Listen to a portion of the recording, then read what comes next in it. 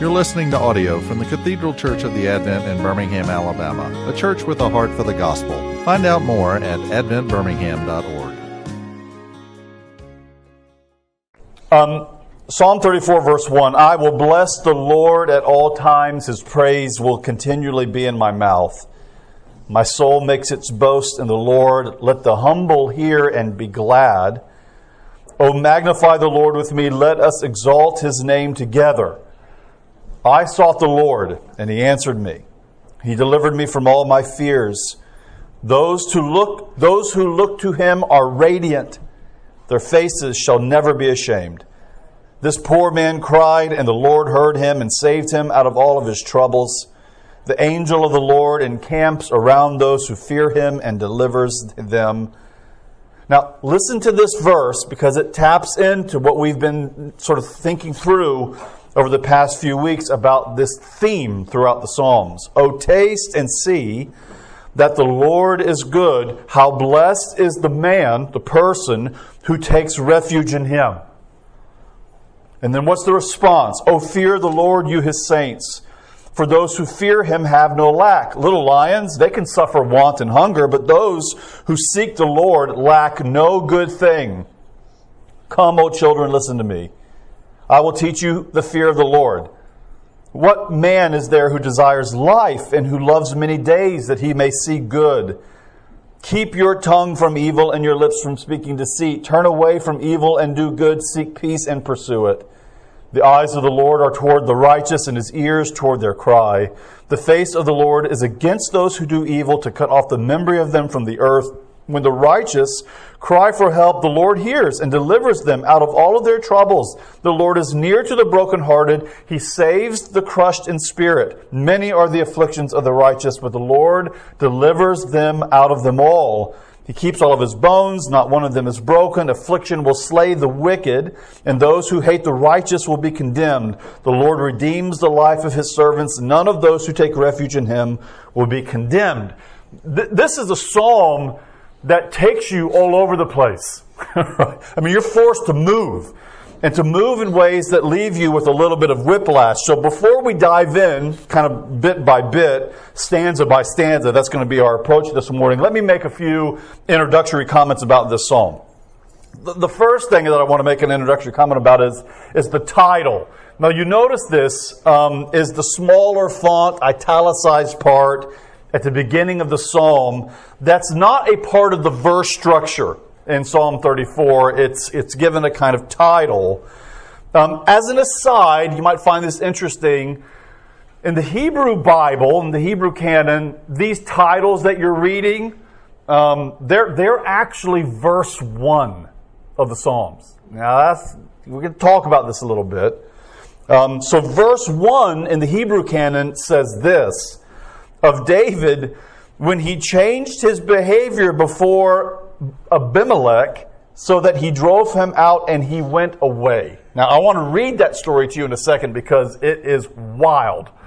But this is an interesting feature of the Psalms that you find sort of buried here and there, where the Psalms will give you a context, a historical context by which to read this psalm.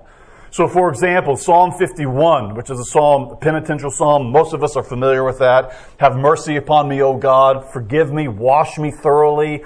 We use this psalm in our liturgy week in and week out. Open our lips and our mouth will show forth your praise. So Psalm 51 is a psalm that many of us know as a psalm of confession, a psalm of penitence, a psalm of forgiveness, a psalm of renewal. Well, guess what verse 1 is in Psalm 51 in the Hebrew canon? A psalm that David wrote after he had sinned with Bathsheba. Right, so you've got a context in which to read that. Now, the history of these psalm titles is a seminary class unto itself. Fascinating stuff, because, you might be interested to know this, when you move to the Greek translation of the Hebrew canon, there are more psalm titles in the Greek translation than there are in the Hebrew canon. In other words, what you're seeing here is a tradition that's kind of alive and bubbling within ancient Israel, even into the Second Temple period, where there was an instinct to find other texts by which to read these Psalms so that they can get a little bit more concrete, to give you a framework within which to read them. I should quickly say, not to limit the Psalm to that moment, but again to give you a kind of frame of understanding. So with that said, let me read to you 1 Samuel 21 and the story that the psalmist links Psalm 21 and Psalm 34 to this story with David, which is wild. David rose and he fled that day from Saul. So this is pre enthronement David. This is David on the run from Saul David. This is David dwelling in caves. What was that? 1 Samuel 21, verse 10. And David rose and he fled that day from Saul, and he went to Achish, the king of Gath.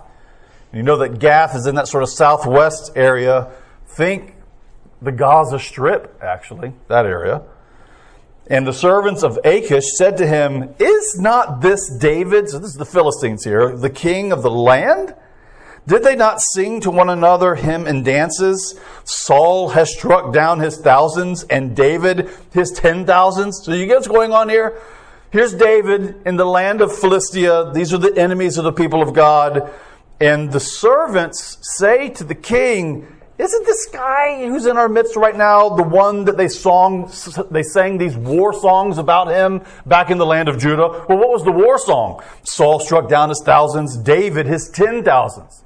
So in other words, this is, maybe in our terms, this is someone that's got a biker jacket on. He's a warrior. He's someone who's known as someone who's ready to go into a fight, which can sometimes light a fire in other people to say, well, if he's that strong, then let's just put that to the test. That's what David thinks is going to go on. In other words, they're talking about me with this song that I was never really a big fan of. I've killed my 10,000s. That's not good for me to have that reputation here among a group of people that might want to prove right now that that song is not true. So what does David do? You gotta love this. He took these words to heart. He was much afraid of Achish, the king of Gath, because he knew that this was now a challenge to him and his own authority and power. So what did David do? He went berserk. He changed his behavior before them, and he pretended to be insane in their hands. And watch this here. Made marks on the doors of the gate. So he made scratching in front of them. He let the spittle run down on his beard. I mean, this is the moment when you're at the dinner party and you begin to leave, right? I think I'll leave now. Then Achish said to his servants, "Behold, you see the man is mad. Why then have you brought him to me? Do I lack madmen?" It's a great response. "Do I lack madmen that you have brought this fellow to behave as a madman in my presence? Shall this fellow come into my house?" ? And then he leaves. Now, that's a story that most of us are familiar with.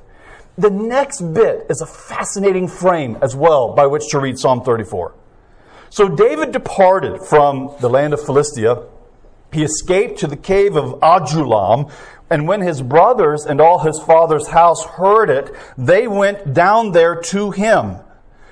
Who went down there to the caves of Adullam to hang out with David, who eventually became his mighty warriors? These people. Everyone who was in distress, everyone who was in debt, everyone who was bitter in soul, those are the people that gathered to David. And he became commander over them, and there were with him about 400 men. In other words, it was the discontents, the malcontents of society that on the outskirts, on the edges. There's so much here to talk about Jesus' typology as well, and the way in which Jesus was drawn to those on the sort of outer margins of acceptable society. Jesus was drawn to them, and those people were drawn to King David as well. Remarkable. In the caves of Adullam. Here they go. So when you think about the pairing of this story about King David acting like a madman, and in the act of his madman state, the Lord delivered him, And then he finds himself safe in a cave in Adullam, apparently writing this psalm or composing it in his mind. There he is, and all of these malcontents and discontents find themselves with David in this cave, and here's Psalm 34. So can you look at Psalm 34, just the bits of it one more time? I will bless the Lord at all times. His praise shall continually be in my mouth. I sought the Lord, verse 4, and he answered me, and he delivered me from all of my fears. We see that David was fearful of the king of Philistia. And look at, and if we get time, we'll kind of turn to this again, but look at the shift that happens at verse 11. Come, O children, and listen to me. So what you have here is King David makes a shift from his own praise and thanksgiving to the Lord for his deliverance, and he turns his posture to now that of a teacher.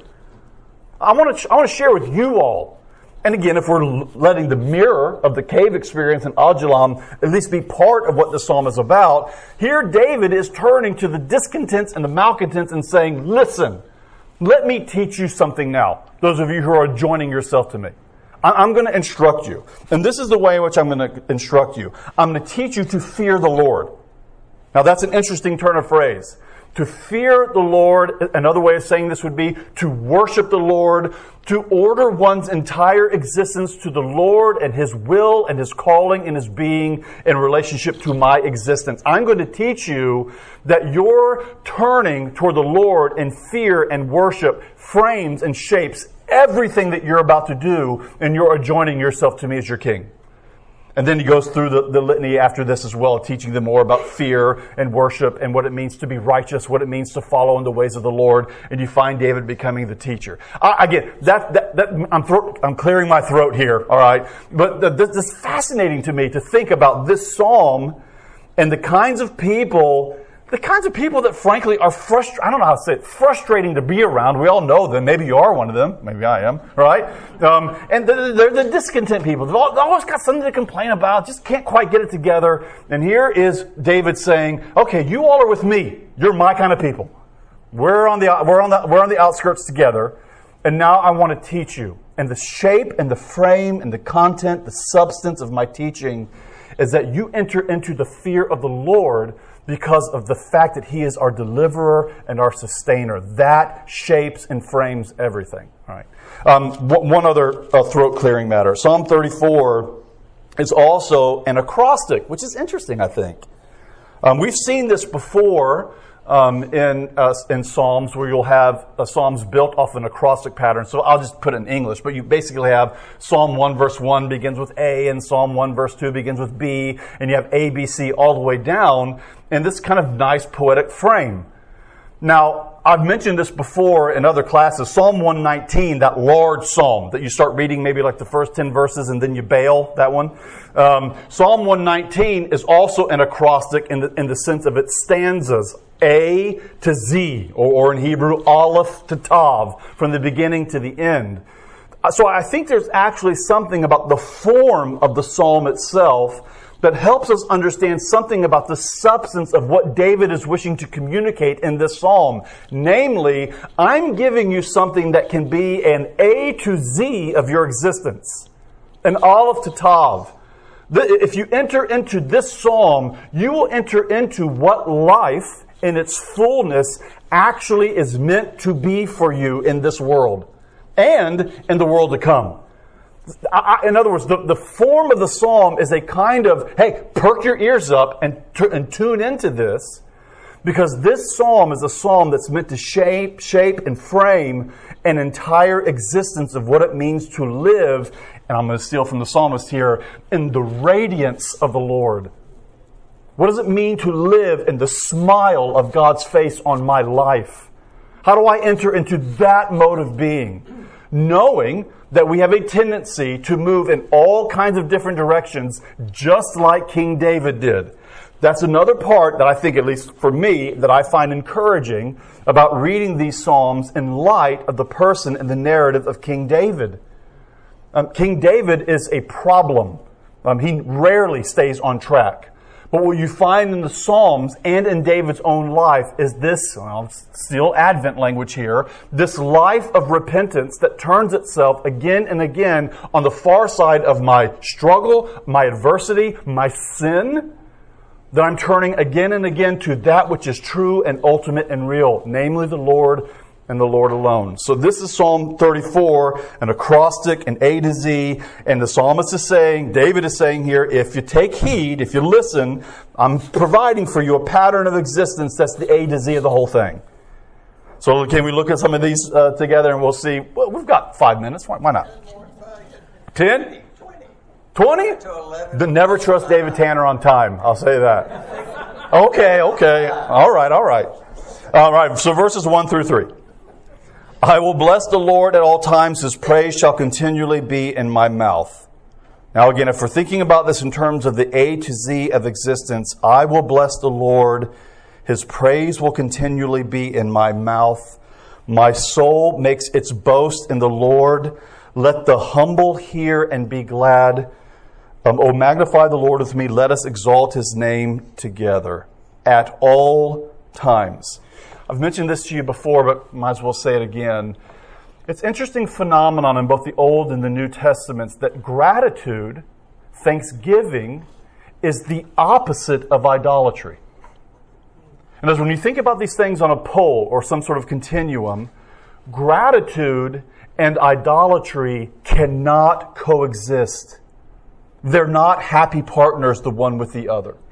Idolatry is a tendency. Think about Martin Luther's famous definition of both what it means to believe in God and to believe in an idol. They're both the same thing. What do I put my faith and my confidence and my trust and my hope ultimately in? Because that definition provides for you what both God is and an idol. And gratitude, a posture of gratitude and thanksgiving, what we just did together at the Eucharistic table, an act of thanksgiving, is an ordering of ourselves and a recognition that everything that we have, the sum total of our being, every hope that we can have for the future rests completely and solely on the Lord, revealed to us in Jesus by the effective power of the Holy Spirit. Without that, we have nothing to rely on. So this is, and if you'll see here as well, gratitude and humility, non-idolatry, these are all wrapped up in the same frame of discourse. What does it mean to be thankful? To be thankful means that I can't be idolatrous because my posture and my gaze is not turned inward when I'm thankful. Think about that. The idolatrous, we know it, we struggle with it all the time, right? When we take even the good things that God gives us, and we turn them into ultimate ends.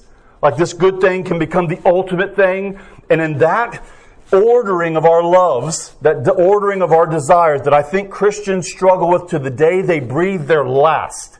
When I take good things and I make them ultimate things, that struggle there is a struggle of going inward and forcing us to once again turn outward. It's why we come to worship. At least we need to come together to worship corporately together every week. Because this is the place together where the language and the discourse and the hearing of the word and the celebrating of the sacrament shapes and frames us once again outside of ourselves. Pushes us outside. Recognizing that my safety, my righteousness, my hope, my joy, my deliverance through the turbulence of this world is safely in the hands of someone else. I believe in God the Father Almighty, maker of heaven and earth, and we encapsulate that with, and I believe in the resurrection of the dead and the life of the world to come. And when we say those things together again and again and again, hopefully by God's Spirit, those things are permeating our lives so that we can say, not only am I saying those things, I believe they're true, and I rest everything on it. Faith in an object makes both God and an idol. And here you have the psalmist in these first 3 verses telling us that I bless the Lord continually. Now, of course, we know, you've read the Samuel narratives. You know David wasn't blessing the Lord continually. This is the beauty, again, of reading these things in light of the reality of a human life that's fallen. The call to bless the Lord continually is a call to a mode of being in a mode of existence that we have to be drawn into again and again and again. Bless the Lord continually. His praise will be in my mouth. My soul makes its boast in the Lord. And then these verses here, this line, let the humble hear and be glad. True humility is found in the rejoicing and the celebration of what God has done for us in Jesus. If you read enough of Paul, the Apostle Paul, especially in his letters to the Corinthians, it's as if Paul can't even make a theological statement or an argument without leaning heavily into this dynamic right here.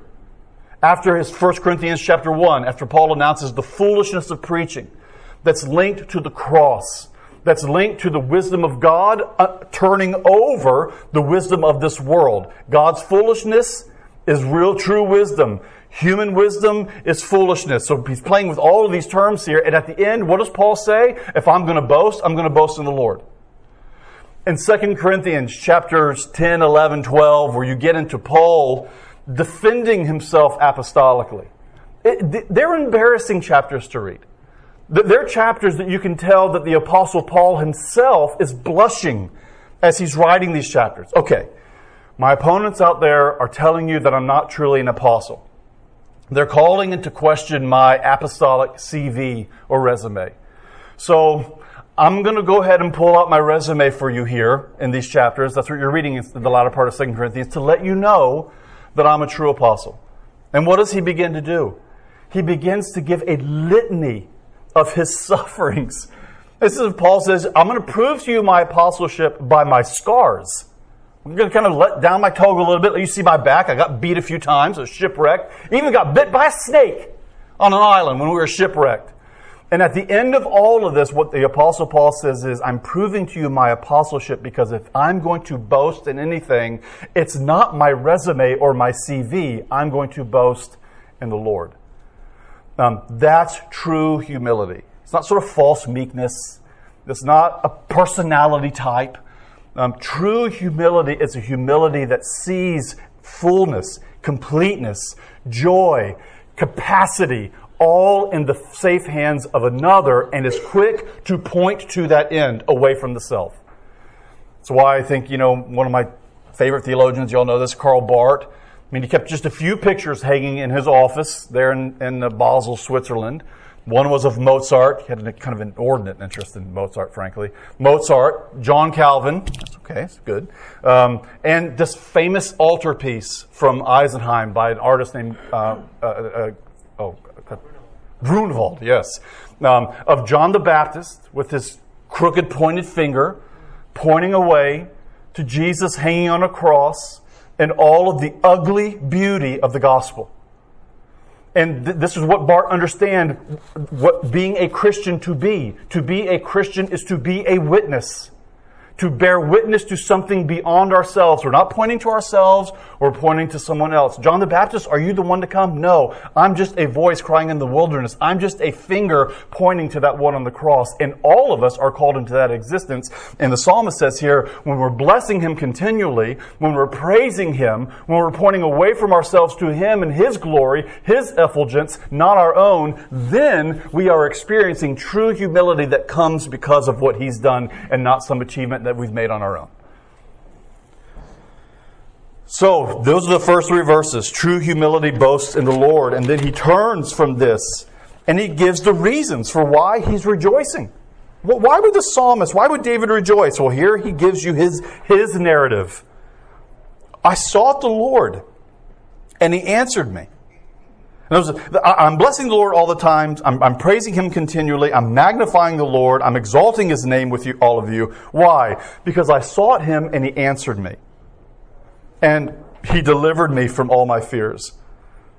Do you see the language there and the progression? I sought, He answered, He delivered from all of my fears. And by the way, this term fear here is a different word for fear than when you find the fear of the Lord. This term for fear here is an object of dread and horror. Now, of course, we know that the scene for David back in 1 Samuel 21 was the dread that he felt in the face of the king of Philistia, who was probably about to have it out with him if he really was this guy that killed Goliath that we've heard about. That was his immediate fear, the object of his horror. But it is an open checkbook for all of us to fill in. What is the object of your horror and your dread? The thing that keeps you up at night.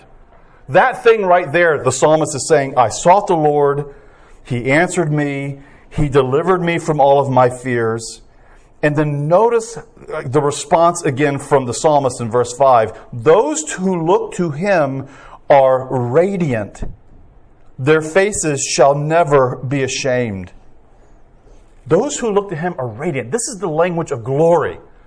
We heard the text. I didn't even know it was the text read today and that Doug preached on so beautifully in the reading in Corinthians this morning.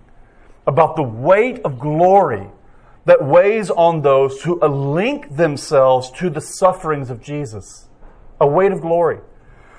Here you have the psalmist speaking about radiance, which I think is the metaphor is meant to suggest the complete transformation of the whole person. Radiance. Glory, by the way, in the Hebrew is a term that means weightiness. You feel the sort of weight of the otherness of God. That's not a bad weight. It's the kind of weight that we want to be under.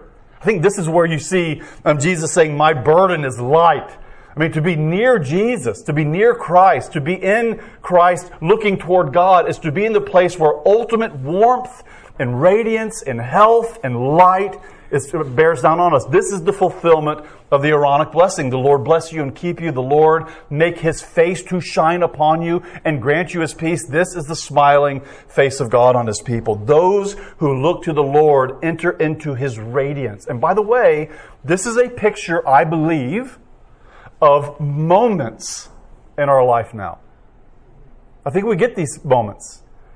They're God's kindness to us, where, if I can steal from Timothy George, Dr. George would often speak about the thin places that happen every once in a while, where, and he stole this from the Celts, but where heaven and earth and your experience of the divine is such that you're not quite sure where you are right now. And I think we've all had those moments, whether it's in church together singing, or whether it's some song on the radio, or whether it's your private time with the Lord, or whether it's wherever it is, those moments that God gives you a taste of His radiance and His glory, where the truth of what God has done for you in Jesus weighs on you in a way that leaves you feeling overwhelmed in the joy of what He's done for you. And those that's not every moment. I wish it was, but it's not. We go to school and we have to go to work and we balance a checkbook. I don't know, that dated me. But we do those lifey things. Sitting out yesterday with my neighbor who was teaching his son and my son as well how to change a spare tire when when the moment comes. So not even a flat tire, just the boys jacking up the car and taking off the nuts and do this. I mean, so we live. We're not always living in the radiance of His effulgence. Right? I'm realistic about that. But those moments that He gives us, those moments of transcendence in this world that are marked by the gospel in Jesus, testify to us, are you ready for this? Of what eternity will be like. Of what heaven is like in every moment. And by the way, not as something static. Not as a kind of, I'm living into the effulgence, but a growth and a development into eternity of the radiance of what God has done for us in Jesus Christ. Some of these old dead theologians could get this. I think maybe because they were riding out on horses, and all by themselves a lot, and not as many distractions as we have. But you read, for example, like David Brainerd's journal. Didn't you read David Brainerd's journal? David Brainerd, father of the kind of missionary movement, really, in the English-speaking world, died of tuberculosis, wanted to be a missionary to the Indians in the 18th century. He was a peer of Jonathan Edwards. Contracted tuberculosis. Jonathan Edwards' daughter, who there was some sort of romance between the two of them, she ministered to Brainerd with his tuberculosis. He died. She contracted it. She died. They're both buried together underneath a tree in Northampton, Massachusetts. This stuff is like a Hallmark movie for Christians, I guess. I don't know. No, this is powerful, powerful stuff. You read Brainerd's journal or Jonathan Edwards' journal or George Whitfield's journal, and it's like these figures from the past, you could just sense that there were moments when they were overwhelmed by the otherness and the beauty and the transcendence of God revealed in the glory of Jesus Christ. But this is what I love about reading these old journals. But you flip the page, and David Brainerd would say things like, in the ultimate depths of despair today, discouraged, seem to be falling at every corner, can't keep up with my thoughts, yada, yada, yada. 2 days later, overwhelmed by the beauty and the glory of Jesus. I mean, in a way that you might read it and say, are they bipolar? But I think you would read it and say, no, they're Christians.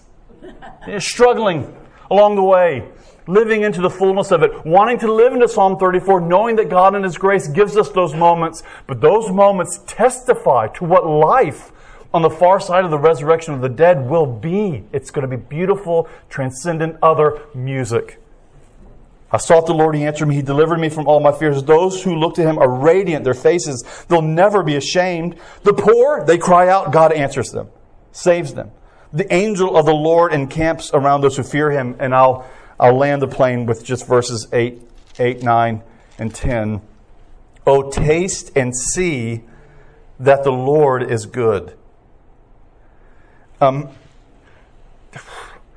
It's almost surprising, actually, that the psalmist uses this kind of empirical language, tasting and seeing.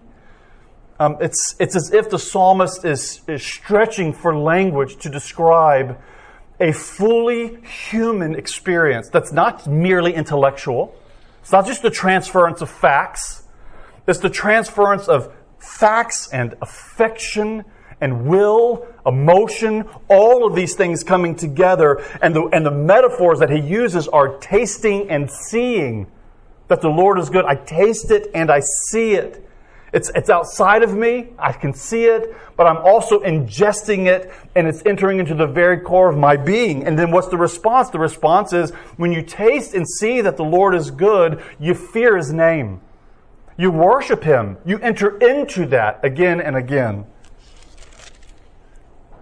Verse 10, the young lions suffer want and hunger, but those who seek the Lord lack no good thing. It's as if the psalmist is saying, again, as we find elsewhere in the Psalms and throughout the Scriptures, that the way of the Lord is better. And I feel this because this whole sort of gratitude being the opposite of idolatry, our restlessness inside of us, and I'm using existential language there intentionally, our restlessness for something to satisfy, to satiate this thing, is an indication for us of how we've been made to desire the ultimate good. And here the psalmist is saying, I know our tendency, I'm quoting Lewis here, but to go and play with the mud pies, in a little pond in the backyard, when God has offered us the ocean, the seaside escape in His Son. So our tendency is always to make mud pies, and I think we'll still struggle with making mud pies until we breathe our last. But the psalmist is presenting for you the ultimate good of where ordered desires are actually met in the beauty and the goodness of the Lord. I wanted to say a few other things. Can I read you 2 quotes and then I'll let you go? This is from James Smith, a little book on St. Augustine. And for those of you who've read Augustine before, you'll know that a lot of what I said today is stolen from him. Listen to what St. Augustine said. Oh, the twisted roads that I walked. But look, you're here, freeing us from our unhappy wandering, setting us firmly on your track, comforting us and saying, run the race. I'll carry you. I'll carry you clear to the end. And even at the end, I'll carry you. And this is how James Smith sort of finishes his reflection on what St. Augustine understands as our life along the way. And he quotes here a French philosopher. French philosopher Jean-Luc Marion points out, this is interesting, track with me here, conversion doesn't solve temptation. Rather, it heightens temptation. Because conversion creates resistance. In some sense, the tension of time is experienced more intensely by the soul that is on its way home. This is why when the Genelette family travels to Michigan and back, way up to Traverse City, for whatever reason, the 2.5 hours from Nashville to Birmingham are the longest of the trip. Right? That's when profanity starts. Nashville to Birmingham, kids start getting cussed at. That's when it happens, right? So in some sense, the tension of time is experienced more intensely by the soul that is on its way home. In conversion, I find myself. You hear that? I find my true self when I'm converted. I'm pulled together from the liquefaction of disordered loves and distractions that dissolved me. But conversion introduces a new kind of tension in my experience. Resistance of what I have become to what I used to be. So here's the tension. When you turn to the Lord and you know His radiance, well, the challenge of life to the end is a resistance of what I've become, who I know I am in Christ, to what I used to be. Even if, he says, by grace I find a wholeness, find myself, the experience of conversion, a reordering, a reorienting, renders me different from myself. Coming to myself, this is all Augustine's language, coming to my true self isn't an escape. Instead, it makes the struggle more quotidian, or more everyday. Every day I'm haunted. Selfhood is an ordeal not just before conversion, I love this turn of phrase, but because of conversion. It is the converted, baptized, ordained St. Augustine who confesses, I am a burden to myself. Isn't that interesting? And you know enough about King David to know he was a burden to himself as well. And yet it was that same King David, like St. Augustine, like Luther, like you and me here, who knows that in the burden that I am to my own self, that in this world, God by His grace draws us back in to bless the Lord continually, to have our way reoriented to Him again, knowing that when those moments occur on our way to our final destination, that it's Him carrying us in that moment as well. We're not doing it. He's doing it then, and He'll do it at the end. Bless the Lord. Taste and see that the Lord is good. How blessed are those who take refuge in Him. Father, seal these things, we pray, into our hearts. And we're all along the way. We all know, Lord, the pit and the hollowness in our own hearts when we've walked away from our idols one more time. And here you draw us in Psalm 34 to where real humanity is to be found in rejoicing and delighting in you. Help us, O Lord, to enter into it and to taste and to see that you are good, to bless your name continually, and to live into what you have done for us in Jesus, we pray. Amen.